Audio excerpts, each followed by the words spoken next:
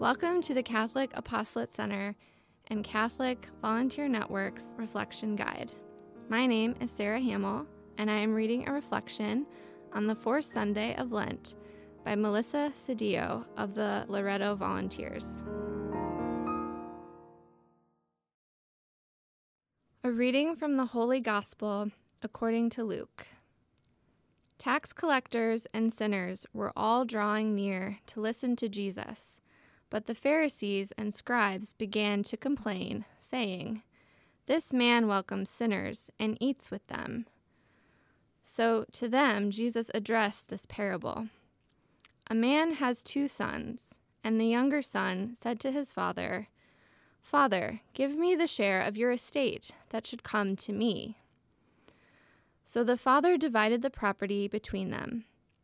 After a few days, the younger son collected all his belongings and set off to a distant country, where he squandered his inheritance on a life of dissipation.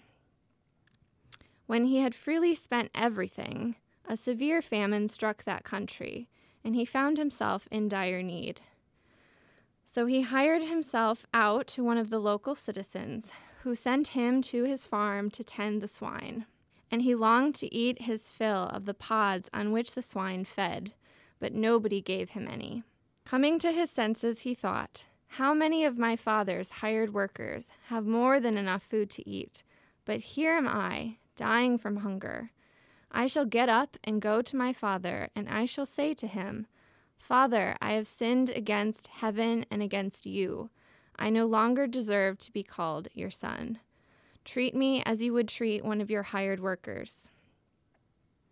So he got up and went back to his father. While he was still a long way off, his father caught sight of him and was filled with compassion. He ran to his son, embraced him, and kissed him. His son said to him, 'Father, I have sinned against heaven and against you. I no longer deserve to be called your son.' But his father ordered his servants, 'Quickly, bring the finest robe and put it on him. Put a ring on his finger and sandals on his feet.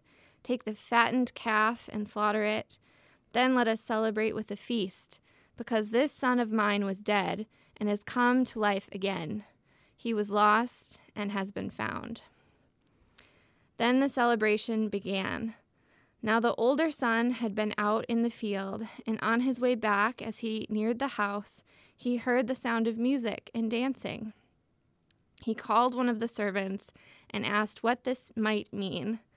The servant said to him, 'Your brother has returned, and your father has slaughtered the fattened calf because he has him back safe and sound.'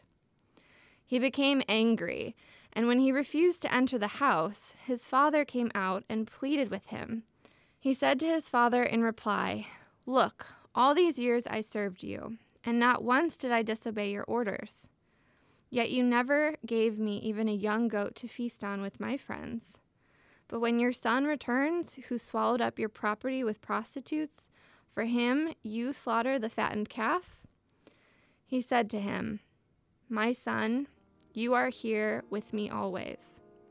Everything I have is yours. But now we must celebrate and rejoice, because your brother was dead and has come to life again. He was lost and has been found.'"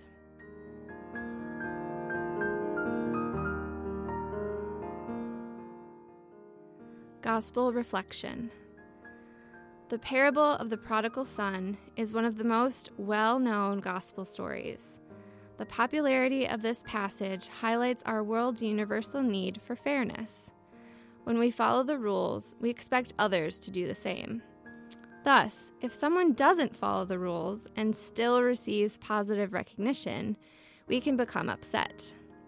However, like most Bible passages, this parable does not validate our human frustrations. Instead, it focuses on the object of our disapproval, the prodigal son. God does not wait for us to turn in a final product or expect us to look back at our checklist and point to the ways we have correctly followed the guidelines. Instead, God hopes that we desire a relationship. that when we stumble or stray, we have the humility to pause and ask for support. We must desire relationship, not praise. In fact, we are to praise through our works, through our thoughts, and through our actions. He ran to his son, embraced him, and kissed him. Our hesitancy to ask for help may be rooted in a false belief that we can do it alone. Therefore, when we receive help, we can become embarrassed at our inadequacy. Therefore, we must reroot ourselves in the true belief that we cannot go through this world alone without our God. This is a lesson we know, but still need to learn time and time again. It is as suiting that this reading comes towards the end of Lent as a reminder that our fasting or abstaining is not for reward, but for relationship. It prepares us for Easter. I have sinned against heaven and you. Our sins are not our own. They are communal, as are our triumphs. When we seek justice and we fight for social justice, we are doing it not just for the immediate other, but as a way to praise something bigger.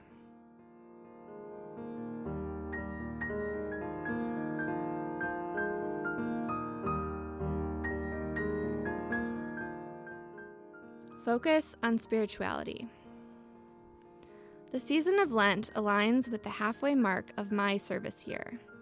Service years can be tricky. It is the first time I have been out of school and also have a commitment that is only a year long. It is a constant balance of being present and planning for the next year. It is easy to try and take a break from my relationship with my faith because I'm trying to prepare for what's next. It is comfortable to make my to-do list and then pray about it to God. It is a struggle to acknowledge when I have put my faith on hold to figure it all out myself. You are here with me always. Everything I have is yours, the Father explains to his angry son. Everything we do is to be shared in faith with whom we pray to. It is not easy, especially for someone like me who prides herself on her independence. Still, I am humbled by the image of my aunt, someone who is fiercely independent, yet does not hesitate to share every piece of her life with God. She reminds me to not compartmentalize. She does not carefully select what she is going to share with her Creator. Why would she? Instead, she freely speaks aloud to God, explaining her day, inviting the Spirit so effortlessly. She knows she does not have to do it alone because faith is about living in relationship with God. Everything she has is not for her own. She reminds me to share my life with God authentically, the mundane, the future, and the present. She shares it with God so easily and beautifully.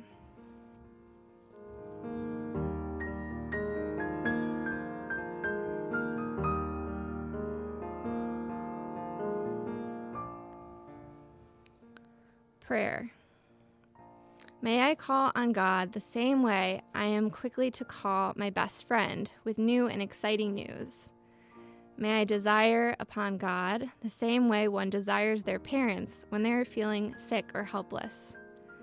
May I ask God for comfort the same way I ask for loved ones' embrace during times of stress and loneliness. May I choose partnership over independence. May I long for guidance and accept fault. May I celebrate life with the Creator of life.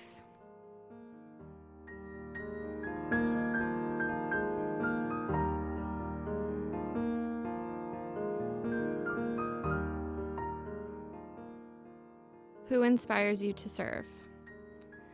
My aunt does. My aunt does not wait to invite God into her life. Their relationship is overflowing with love and with communication. They plan and observe her life together, and the love between them glistens. Their friendship reminds me to converse with God more frequently.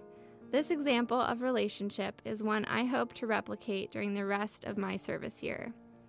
In the season of Lent, she reminds me to speak to God naturally. Most of all, as Easter approaches, This parable reminds it is not about obtaining the perfect relationship, but one that is unconditional and full of grace.